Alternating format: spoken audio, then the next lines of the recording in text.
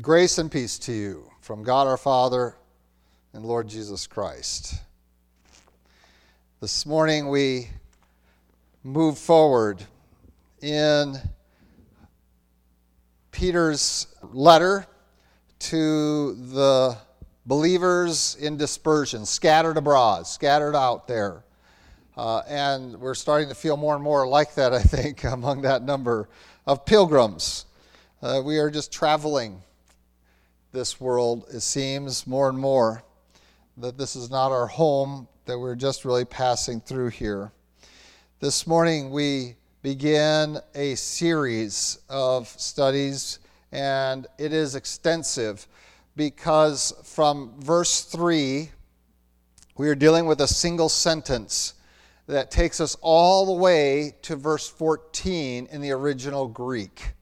It has been broken up into several sentences for you in English because we don't believe in run-on sentences, but the Greeks had a very different philosophy of that. They did not break up sentences. Our idea of a paragraph is more of their idea of a sentence, and so they want to complete the thought before they move on. And we think of that as being in a paragraph form, that is to develop and complete an idea or theme. So we break it up, and every English teacher is going to want you to be more concise and to not have run-on sentences. And that really just isn't good Greek. And the Greek have some tools available to them that we don't have as readily available in the English language to accomplish that. And so we can follow the verbiage through this sentence and know what it's relating to without the use of pronouns or repeating the subject matter because of the tenses of verbs and the gender of verbs and things along that line. And so we can attach these participial phrases back to what is this all really about. And so we have it actually broken out here in probably a couple of paragraphs, certainly 2, if not 3 paragraphs, if you want to go all the way to verse 12. And so when we look through this, we're going to be exploring a single theme, essentially. But it's going to take many weeks to get that accomplished. And so we're going to keep referencing back to that. You say, well, is that one of the major themes of Peter? No. It's just one sentence. It's going to take me a while to get through that sentence, and it's going to incorporate many of the themes, the 3 themes that we're going to be focusing on: obedience, rejoicing and suffering, and the godly relationships. And we're going to talk about each of those, and we're going to see them in the midst of some of this, particularly our second theme, but it's also going to reference the concept of obedience here, that we persist in that as we rejoice in suffering. But it's all going to be related to an underlying truth or principle about God that's going to encourage us. And so this is really an extension of his greeting that we saw last Lord's Day in grace to you and peace be multiplied here in the end of verse 2. And so let's break this down a little bit and understand what's going to be the underlying principle of what we're going to be studying for several weeks. It says, blessed be, verse 3 of 1 Peter 1 says, blessed be the God and Father of our Lord Jesus Christ, who according to his abundant mercy has begotten us again to a living hope, through the resurrection of Jesus Christ from the dead, to an inheritance incorruptible and undefiled, and that does not fade away, reserved in heaven for you, who are kept by the power of God through faith for salvation, ready to be revealed in the last time. In this you greatly rejoice, though now for a little while, if need be, you have been grieved by various trials, that the genuineness of your faith, being much more precious than gold that perishes, though it is tested by fire, may be found to praise, honor, and glory at the revelation of Jesus Christ, whom having not seen you love, though you now do not see him, yet believing you rejoice with joy inexpressible and full of glory, receiving the end of your faith, the salvation of your souls. Of this salvation the prophets have inquired and searched carefully, who prophesied of the grace that would come to you, searching what manner of time the Spirit of Christ who was in them was indicating when he testified beforehand the suffering of Christ and the glories that would follow. To them it was revealed that not to themselves but to us they were ministering the things which now have been reported to you through those who have preached the gospel to you by the Holy Spirit sent from heaven, things which angels desire to look into. That's the sentence. Now, Some of it has been addressed by the translators who have broken this up into several sentences. You'll still notice several long sentences in here before you get to a period. So they've tried to demonstrate that this is really a continuous thought. And we have it here before us that it is tied again to the very beginning. In the very beginning is, blessed be the God and Father, our Lord Jesus Christ, who according to his abundant mercy has begotten us again. And the underlying principle and truth that all of this, and really the rest of the book, is going to be established on as we have looked at the terms in the first couple of verses, recognizing the work of the Father, the work of the Spirit, and the work of the Son, Jesus Christ, that we are followers and travelers with them, with him, God Almighty, triune God, that now we are going to add to grace and peace the concept of mercy. And it is the mercy of God that Peter wants to delve into in terms of its application to the Christian life and our standing, and really talking about the initiation as well as the continuation. We're not going to spend a lot of time in 1 Peter talking about the initiation of our walk with God, but it is related here at the very beginning. How is it that we came to Christ? And what is it that happens to us when we come to Christ? He's going to be referencing it here and again, but in terms of developing it, we have this wonderful, very concise and brief statement on it. And you say that long sentence is concise and brief? Essentially, yes, because it's only the front end of it that really focuses in on the acceptance of Christ and what happens when someone becomes a follower of Jesus Christ. What is it that God foreknew and foreplanned? What is it that the Spirit has set us apart toward? What is it that the sprinkling of blood of Jesus Christ has accomplished for us? And we have this really brought together in a term that you're very familiar with, but yet probably you missed, or at least didn't log it and correlate it to some other passages. But we're going to do that this morning because that's my job, is to help you do that.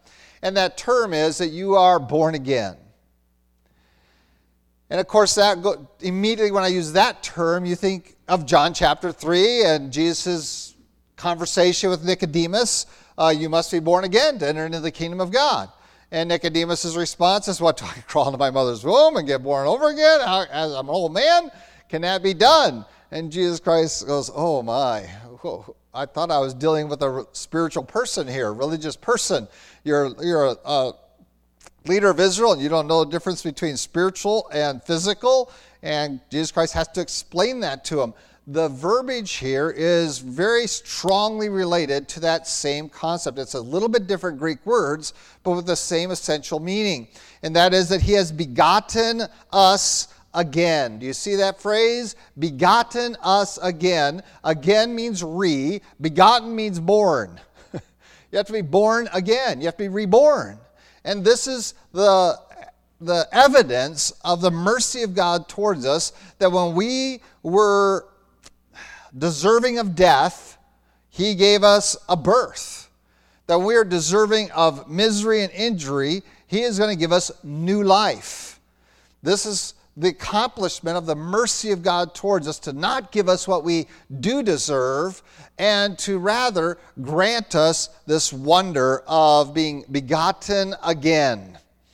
And of course, we're not begotten again just to live for ourselves. That's going to be described in the balance of this, and we're going to be examining these things, and it's going to be hopefully a very encouraging time the next few weeks as we talk about what is it exactly that Christ has purchased for us. What does it mean to be born again and to have all these things? Let's look at the very positive and encouraging things that we have here. We have that we are born again.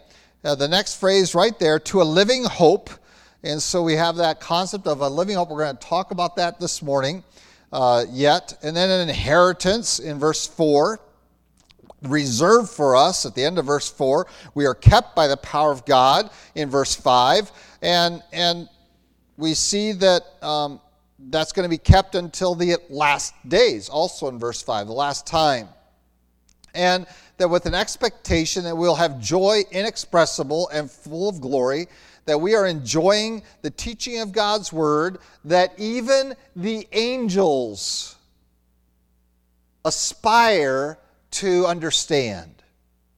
And that's a phenomenal statement when, according to Hebrew tradition, the angels are the ones that brought the revelation of the law to Moses. That was also often attributed to angels. And you even see that in the book of Hebrews, where it says that it was attributed to, these things were attributed to angels. But Peter says this is well beyond that. Even angels desire to look into these wondrous things that have been declared to you through the prophets and now have been made available to you by the Holy Spirit. This is the experience that we enjoy. This is the position that we have in Christ, and it is a blessed condition. And rather than saying, well, we have it for ourselves, we recognize we have this for God. And so our verse begins, "Blessed be the God and Father of our Lord Jesus Christ." Blessed be Him because of His mercy. We are called to bless the name of the Lord in our lives because of His mercy towards us. Because of all that He has done for us, it is such a small thing to respond to Him with blessing. And in fact, we find this consistently through God's Word, and we're going to be developing some of that in Romans and Corinthians, other places. But we want to really talk about taking time to recognize that the energy and the foundation of a thankful heart is understanding the abundant mercy of God toward us. And so when we talk about blessing the Lord, it is about being thankful. It is about praising His name for what He has done for us. This is what it entails in blessing the Lord. Let's look a little bit at some of this in the book of Psalms. Let's go to Psalm, turn if you will, Psalm 136. Psalm 136. I'm not going to read the entirety of the psalm. We probably could very easily. I'm going to read a portion of it. I'm going to read verses 1 through 9, and you're going to read it with me, because I'm only going to read the first half of each verse, and you're going to read the last phrase of each verse. This is called responsive reading. I would love to switch it around so that I could read the fun part. But I'm not sure what translations all of you have, so we're just going to do this. And this is the tragedy of churches with multiple translations. They can't do responsive reading and corporate reading very easily. Psalm 136, I'll bring out the New King James Version, and I'm going to begin each verse, and I invite you to end each verse with the last phrase. God's Word declares, "Oh, give thanks to the Lord, for He is good. Oh, give thanks to the God of gods. Oh, give thanks to the Lord of lords. To Him alone, to him who alone does great wonders. To Him who by wisdom made the heavens. To Him who laid out the earth above the waters. To Him who made great lights. The sun to rule by day. The moon and stars to rule by night." And it continues. It continues by going through the history of the Exodus. And one phrase after another, after another, after another. And then also talking about the inheritance of the promised land and the heritage. And that word is inheritance, which is one of the words we're going to be studying in weeks to come. The inheritance of Israel, which is in verse 21, 22. Let's pick up in verse 23 and finish this chapter out. It says, "Who remembered us in our lowly estate and rescued us from our enemies, who gives food to all flesh. Oh, give thanks to the God of heaven." Now, that might seem like a very repetitive activity, especially since you didn't get to read the intermittent parts You just got to read that, for his mercy endures forever. The element that this psalm is trying to bring out is that if we break down the activity of God into their components, each component of the activity of God is a representation of his mercy. That when we look at the larger thing, we can say, well, I'm thanking God for salvation. And you would be correct to do it. What a merciful thing. God saved me. He made me new. But the psalmist here in Psalm 136 wants to break things down into even finer elements. Let's talk about each aspect, each little facet of your salvation. And let's just break this way down. That he convicted me of sin. What's your response? Oh, you guys are great. That should be your response. God convicted me of my sin. He made me feel like the worst of sinners one day. Oh, his mercy endures forever. Oh, he brought into my life someone that communicated to me God's word. That should be your response. And you might have in your mind who that is. It could be a pastor. It could be a Sunday school teacher, a Word of Life coach. It could be your parent. It could be a sibling. It could be a stranger on the street. But you can break out that component and say, this is God's mercy. And we could go right through every facet of what is required for you to come from being a sinner to a saint, and that position of sainthood needs a response too. For his mercy endures forever, that he has made me a holy one, set apart, as we talked about several weeks ago. And so as we look at this concept of the abundance of God's mercy, it is easy for us to use categorical terms and miss the fact of why am I so unthankful, because you have put this umbrella over an enormous number of components of God's design for your salvation and just said, well, he's a merciful God because he saved me. And you have diminished largely the expansiveness of what he has done for you. And Peter is going to take us not really into how we got saved, but what we have been saved to.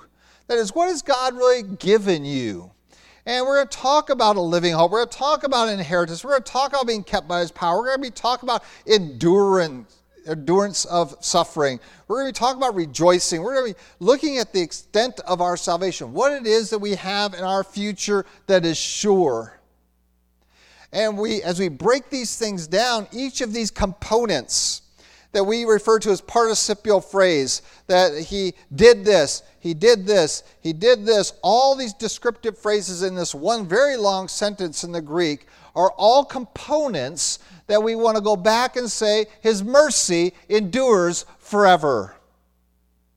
His abundant mercy is the term that Peter uses. Oh, that we'd focus on his abundant mercy. That according to his abundant mercy, he has done this. He has begotten us. Again, we have a living hope. All these things we're going to break out. And our response is that we are studying essentially the abundance of God's mercy towards us. Because the fact is that we are deserving of judgment. And every time God withholds judgment, even not only towards us who are the saints, but even towards the world, to give them more time, to feed them, to give them housing, clothing, shelter, those kind of things, is his mercy. You saw that in the Psalms, that he gives food to all creatures. That's his mercy endures forever. The sun doesn't only shine on Christians. His mercy endures forever. He gave the sun and the moon, the land. All of these things are calling, and this is reflective of what we think of as God saying that through all creation you can see me at work. You can see my divine attributes. You should be able to understand there is a God, and every culture has. Every culture on the earth has a system of belief in some deity. Period. Now, have we moved to humanism, where humans now and atheists and agnostics and things? Certainly. But that is not reference to their historical roots at all. Now, does that mean they had the one true and living God? No, but they understood there's a deity behind all of this. That's a universal fact of every culture. And so we are trying to replace that with science today, which requires more faith than believing the Scriptures. But we still have a God. We all acknowledge there's something behind everything. And here we find that it is the one true and living God who created all and is making us new, has begotten us again according to his abundant mercy. And so this is the root now. His mercy is the foundation. The primary action is we are born again, and now we're going to develop that. This is the preciousness of what God has done for us. He has taken us who are deserving of judgment, deserving of his harshness, his anger, his wrath, and has reborn us. Go to Romans chapter 8. This is the same concept that we see there. Let's pick up Romans chapter 8. Let's begin in verse 5. For those who live according to the flesh set their minds on things of the flesh, but those who live according to the Spirit, things of the Spirit. For to be carnally minded is death, but to be spiritually minded is life and peace. Because the carnal mind is enmity against God, for it is not subject to the law of God, nor indeed can be. So then those who are in the flesh cannot please God. That was our condition. But you are not in the flesh, but in the Spirit, if indeed the Spirit of God dwells in you. Now, if anyone does not have the Spirit of Christ, he is not his. And if Christ is in you, the body is dead because of sin, but the Spirit is life because of righteousness. But if the Spirit of him who raised Jesus from the dead dwells in you, he who raised Christ from the dead will also give life to your mortal bodies through his Spirit who dwells in you. And so this was our condition, that we could not please God. We were incapable of it because we were in the flesh. And so God comes upon that scene and he says, I have set the rails. I have put out the course of how you can be born again. That you can now put off this body of death, Paul goes on to say, and put on life. And again, what does it derive from?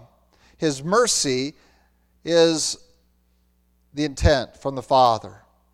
And that is aligned with, in Peter, with his foreknowledge, that his mercy is abundant towards us. But the mechanism for it, remember, is the sacrifice of Jesus Christ prior. Now it is the resurrection of Jesus Christ. And that's borne out here in chapter 8, verse 11 as well. That is the resurrection of Jesus Christ that is going to accomplish this. That we are given a new life that will not experience death. And certainly that isn't a new physicality. It is a spiritual life, and that's what Paul tries to bring out here. That which is of the flesh is flesh, that which is of the Spirit is spirit, he talks about in Corinthians. And so we find that we have the spiritual vitality, a new life. And the term begotten again, and by the way, I know Paul uses the word creation, new creation in 2 Corinthians 5. Let's begin verse 12. I'm just looking at where I want to begin, but I'd like to back up even farther. Let's go to verse 1. For we know that if our earthly house, this tent, is destroyed, we have a building from God, a house not made with hands, eternal in the heavens. Now let's jump to verse 12. For we do not commend ourselves again to you, but give you opportunity to boast on our behalf, that you may have an answer for those who boast in appearance and not in heart. For if we are beside ourselves, it is for God. If we are of sound mind, it is for you. For the love of Christ compels us, because we judge this, that if one died for all, then all died. And if he died for all, that those who should live no longer for themselves, but for him who died for them and rose again. There's the resurrection. Therefore, from now on, we regard no one according to the flesh. Even though we have known Christ according to the flesh, yet we know him thus no longer. Therefore, if anyone is in Christ, he is a new creation. Old things have passed away. Behold, all things have become new. Now all things are of God, who has reconciled us to himself through Jesus Christ and has given us the ministry of reconciliation. That is, that God was in Christ reconciling the world to himself, not imputing their trespasses to them, and has committed to us the word of reconciliation. Now then, we are ambassadors for Christ. As though God were pleading through us, we implore you on Christ's behalf, be reconciled to God. For he made him who knew no sin to be sin for us, that we might become the righteousness of God in him. And so we are going to see this tent destroyed. We're going to see this body succumb to the damaging effects of sin. But we have an eternal tent. No, eternal house, sorry, not a tent. A tent's temporary, the building from God, a house not made with hands, that He's eternal in the heavens. And this is going to be foundational to what Peter wants to communicate about our inheritance. That when we talk about death for a Christian, we're talking about simply putting off a temporary thing so that we could get to a permanent thing. Now, as many of you know, we have been trying very hard to build a permanent place at our property in the mountains. And we have been progressively getting more permanent up there. We started out in tents. And our family went up there in tents. And when we first purchased this property, and we had lots of ideas, and we were out there in tents, and it was just rough camping. There was nothing there, and we just had one little spot to fit our tent, and that was about it. And that's how it began. And then we built a little cabin that's still there. We still use it. Used it yesterday. And so we have a little cabin, a little more permanent. But we knew it really wasn't permanent. It wasn't our intention for that to be the extent of what it was. But we were so excited to get out of a tent and to have a little more shelter now. It was exciting. And now we're getting a little more excited about getting into something even more permanent than that, because so that we could have a place to cook and shower, things like that we don't have right now with our little itty-bitty cabin. And so we understand the value of moving from a tent to a permanent structure. And this is entailed in this concept that we are being begotten again. And so we are a new people. We have a new expectation, a new aspiration. This is all the abundant mercy of God. And every facet that brings that to reality in our life is to God's glory. We bless the Father. And as Psalm 136 says, we are thankful. This is how we express our thanks to God, is by reminding one another of the extent of His mercy. And oh, that we would be more specific in our thanksgiving. That we would be inclusive of these things. And you read these passages in Romans, Corinthians, Peter, and John, other places, and you see the extent to which they want to glorify God because they recognize the expansiveness of what He has done for us. We are born again. We are begotten again. We are new in Christ. This should have these words on our lips constantly. Thanks be to God.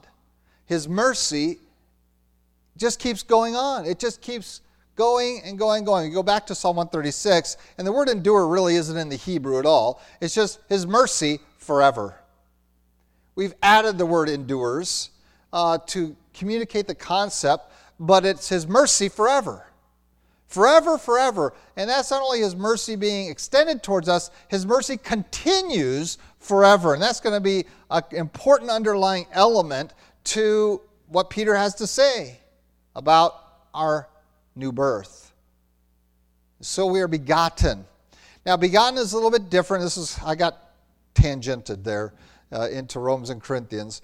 Then Peter's using a different word than what Paul uses. Paul uses the word a new creature, new creation. Peter uses the word begotten. And when I ask people about this word, we are really unfamiliar with it. And so I ask people, did God create you? And people say, oh, I'm created in His image. I'm like, well, no, you weren't. The Bible makes it very clear God did not create you. Your parents created you, and you were in your Father's image.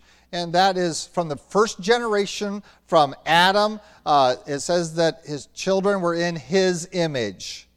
Go check it out early on in Genesis, that his children were in the image of Adam. Adam and Eve were the only people created by God in His image.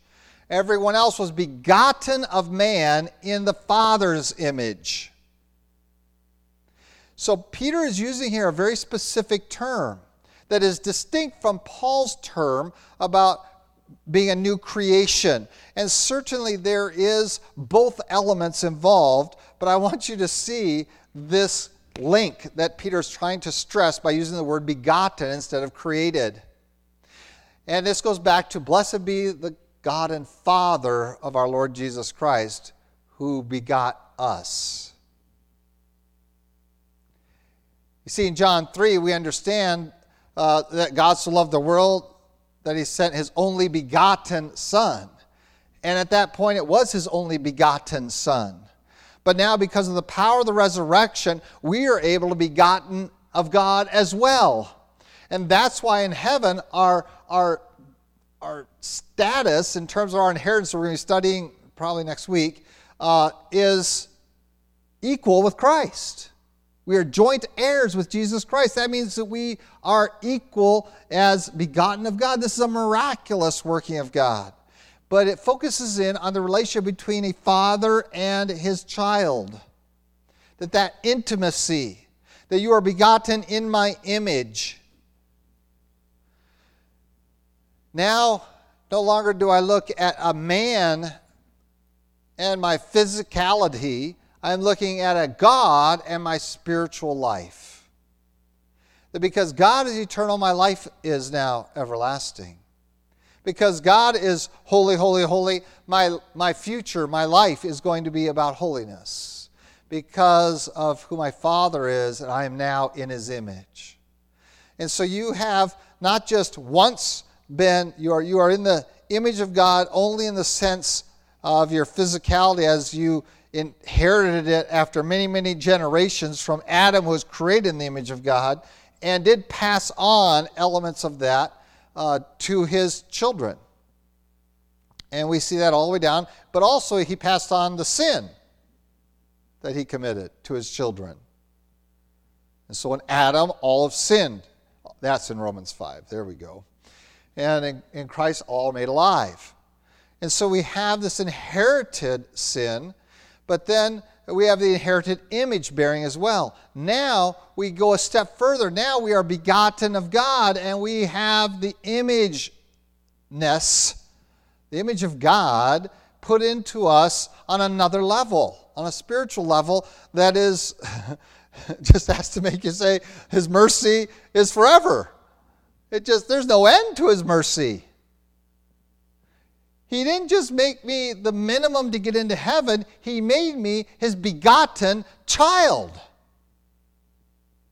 And now I look forward to putting off this tent and getting into my permanent place in his presence where I will be fully in his image. I will be like his Son, Jesus Christ. Not in the Mormon sense that I'll become a god, nothing like that. For I will always be in heaven singing that statement over and over again, thanks be to God, thanks be to God, his mercy is forever. It has no end.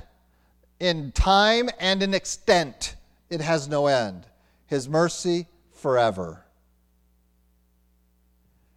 Because I have begotten, he is my Father. And so I can go to my Father and say, Abba, Father. I can go to him on intimate terms because he's begotten us again. I've been begotten by an earthly father, but I've been begotten by a heavenly Father. And that's why we are told in Scripture, don't call men on earth your father, because you've been reborn. Who is the one that's to be called your father? Is God.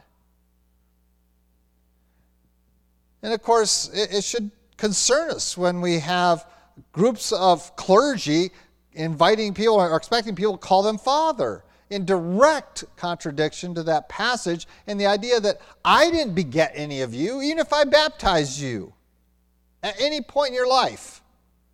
I didn't begot you. You're not in my image, you're in the image of God. He is your father. Call no man father. Even my earthly father, I didn't really call him father. I called him dad. My children call me dad. I'm only the father of their flesh and of their sin nature. That's what I'm the father of. I don't really want to remind of that. I don't even know what dad means, but of course they also call me their dearest progenitor sometimes. So occasionally I get that. But God is our Father. He has begotten us again. But notice what he's begotten us to, a living hope. Begotten means introducing life, a new life, a living hope. This is a life that has no end. This is true life. You see, when I give birth, when a couple gives birth to a child, and they have all these aspirations, but we recognize that at any time from that point forward, that child's life can expire. There are a million ways for that to happen. And while we have lots of expectation and we have lots of hopes and dreams of spending many, many years, even decades with that child, we recognize that sometimes children die in very early infancy. My parents' first child died as a very young infant. It happens. We recognize that. And we see that death is there at any turn, whether by accident, by injury, by disease, that it is there. That really when we produce that life, we recognize the temporariness of it to the degree that we say there's two things you can't avoid, death and taxes, right? We make those statements that when we give life, we anticipate death. We say that's natural. God says that's not natural, that's sin. That's unnatural. I didn't create things to die. There's another reason God didn't create you, because then you'd have to be perfect, because God doesn't create imperfection. So, we're begotten of our Father into death. It's just a matter of time. And that time is very brief. We get excited if someone gets to be 90, 100 years old. Wow.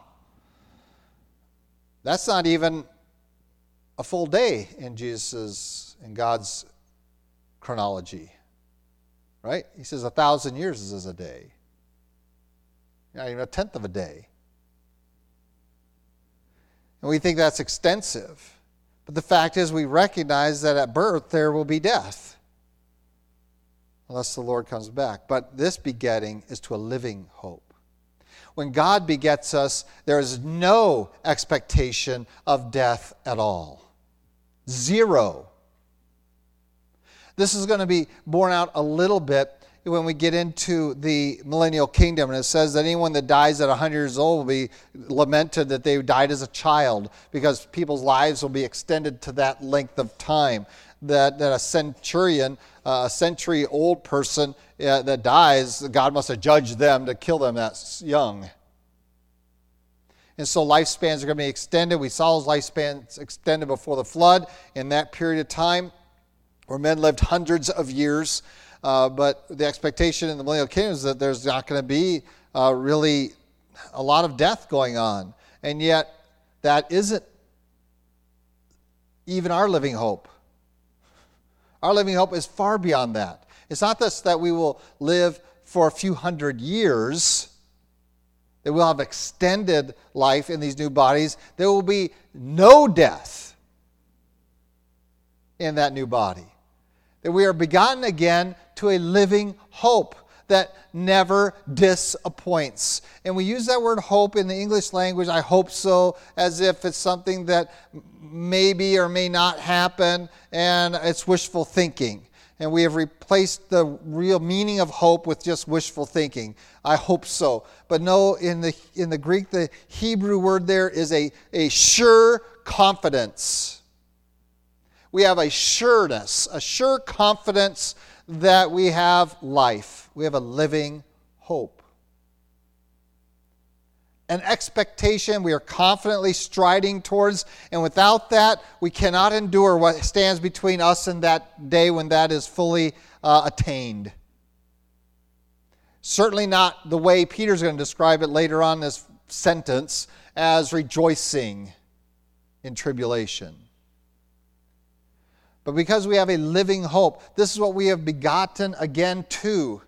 that there will be no death. And the evidence of that, the strength of that, is the resurrection of Jesus Christ from the dead. As we saw in Romans, we see now again in 1 Peter that because Christ conquered death, we as begotten of God, begotten certainly by the blood of Jesus Christ being shed to take away our sin. That's the focus of Paul, is to get rid of the old man. The focus of Peter is where we are in the new man.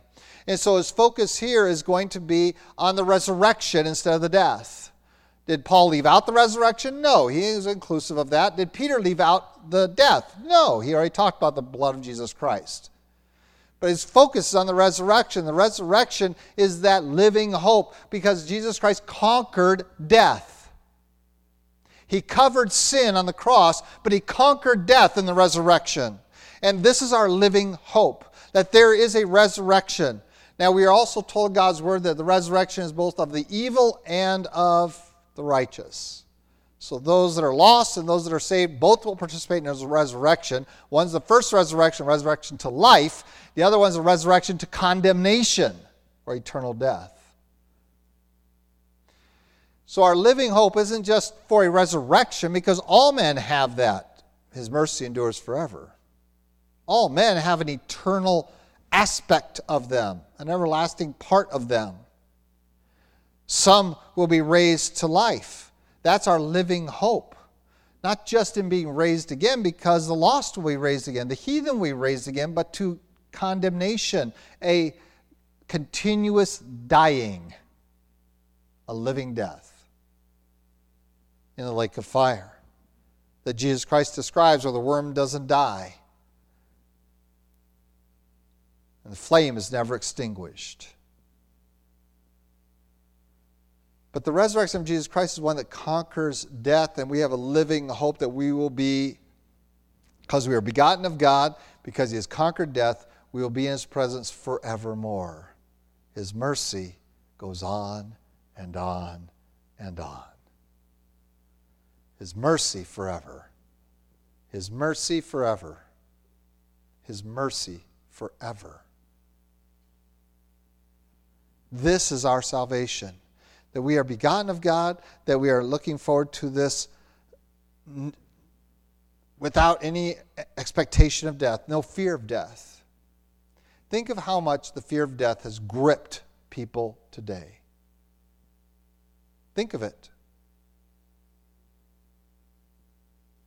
A couple of 100 years ago, the fear of death was frequently conquered, to such a degree that we put it on flags, that there were many things more valuable to us than our death.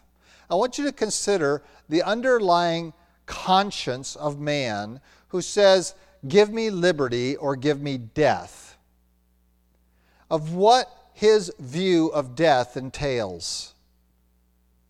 That he values his personal liberty higher than this tent.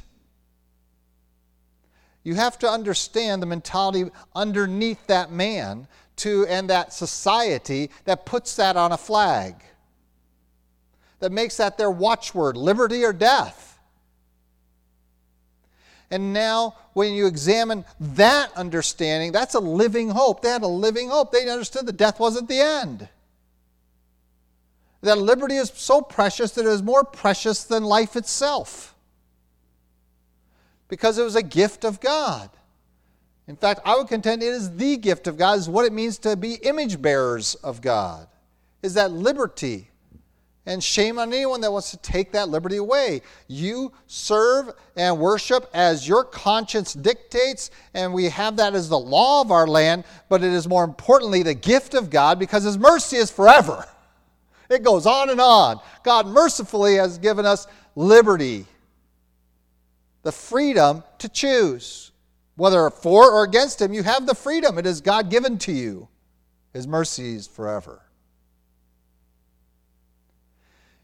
These men, this society, hundreds of years ago, had that as their foundation of their life. When you have a living hope as the foundation of your understanding of reality, and the resurrection of Jesus Christ firmly in place, and that are begotten of God, now we can overcome the fear of death because it doesn't grip us. And we can say things like Paul said, well, to live is Christ, but to die is gain. Where does that come from? A living hope. See, a living hope overcomes the fear of death. What are we seeing now? People do not have that underlying understanding of the resurrection.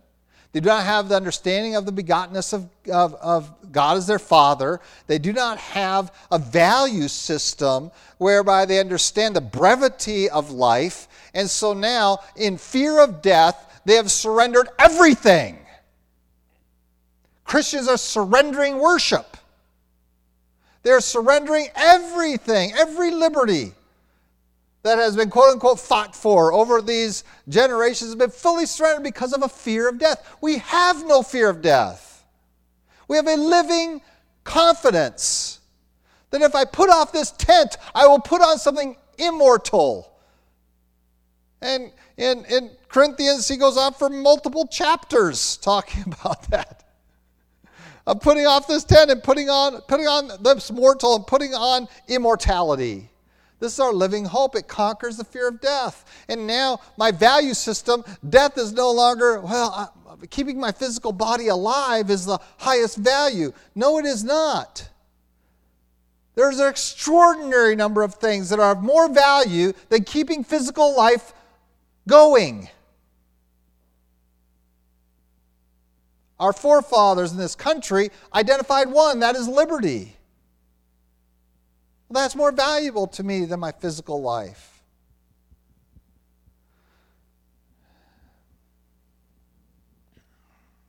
The safety of my family is more important to me than my physical life. This is why people give their lives for kin and country, because that's more valuable. You see, historically, there has been a host of things that are more valuable than our life, but it has to be founded on an understanding that this life is already so temporary it can't be trusted in, and anything can extinguish it at any time. And that there's something more. And what we have more is a living hope that has been born in us, begotten in us by our Father in heaven. And if it's a Father in heaven that's begotten it, it is perfect. We have a perfect living hope. His mercy is forever. Goes on and on and on, doesn't it? So I have no fear of death. And now I can function, and this is going to be critically important later on. I'm going to keep referencing this, that we have no fear of death. That's why we are going to endure testing by fire. We're going to endure the heinous treatment by men. We're going to endure all these things and recognize that we have a living hope. Remember, this is all one sentence. And the core of this is that you've been begotten again to a living hope because of the resurrection power of Jesus Christ. So we have no fear of death. And historically for the church, this has been its strength, is that we'll go into ridiculous environments, sacrifice lives, not take up arms against people, but simply share with them the gospel, though they want to burn us at the stake, though they want to behead you, though they want to tear you limb from limb, though they want to assault you in every form possible. They want to rip apart your family, take away all your goods. We keep giving them the gospel because there's things more important than our lives. And it's their eternities. Because our eternity is settled.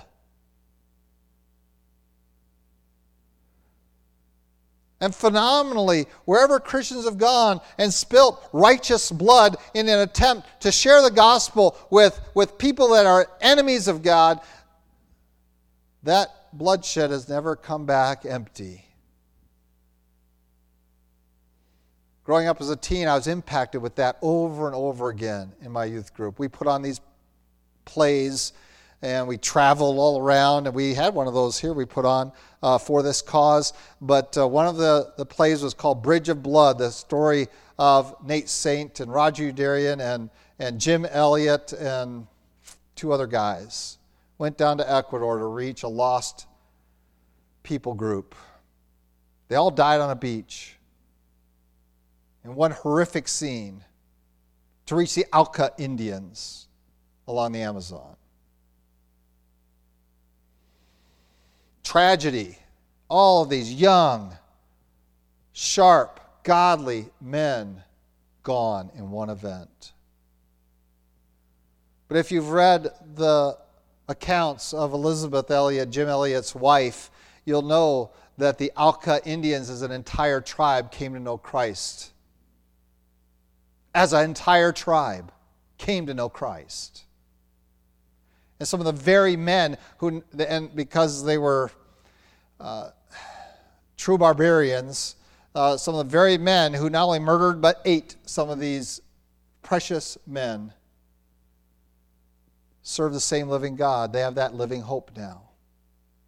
It has been gone away because God's mercy has no end. It is forever. Because those men did not fear death, an entire unreached tribe has life. Yes, there are things more valuable than our lives. These physical tents. Because we have a living hope. We have a building of God that's eternal in the heavens that we look forward to because of the power of the resurrection of Jesus Christ from the dead. We have no fear. And this moves us to worship, to serve, and to be thankful. And as we draw near to Thanksgiving, and pretty much this series of sermons is going to take us into and probably through Thanksgiving. Well, I already know it will because I already sent the outline. Oh, that we would remember to be thankful because God's mercy is forever. It has no end in every component of what He has done for us. Let's stop using the broad terms. They're okay. They have their place. But let's use the specific terms about God's mercy toward us. And that's what Peter wants to take us through. Oh, give thanks to the Lord, for He is good. For His mercy endures forever. Oh, give thanks to the God of gods, for His mercy endures forever. Oh, give thanks to the Lord of lords, for His mercy endures forever. We are coming into Thanksgiving season, and I can't think of a better set of verses, of sermons to direct us than to remind ourselves of the abundant mercy of God, that we are to give thanks to Him over and over and over and over again. And as we watch the world scurry around afraid of death, we can stand and smile and rejoice and say, there are so many things more valuable than my health and life in this tent. Because God's mercy has no end. Let's pray.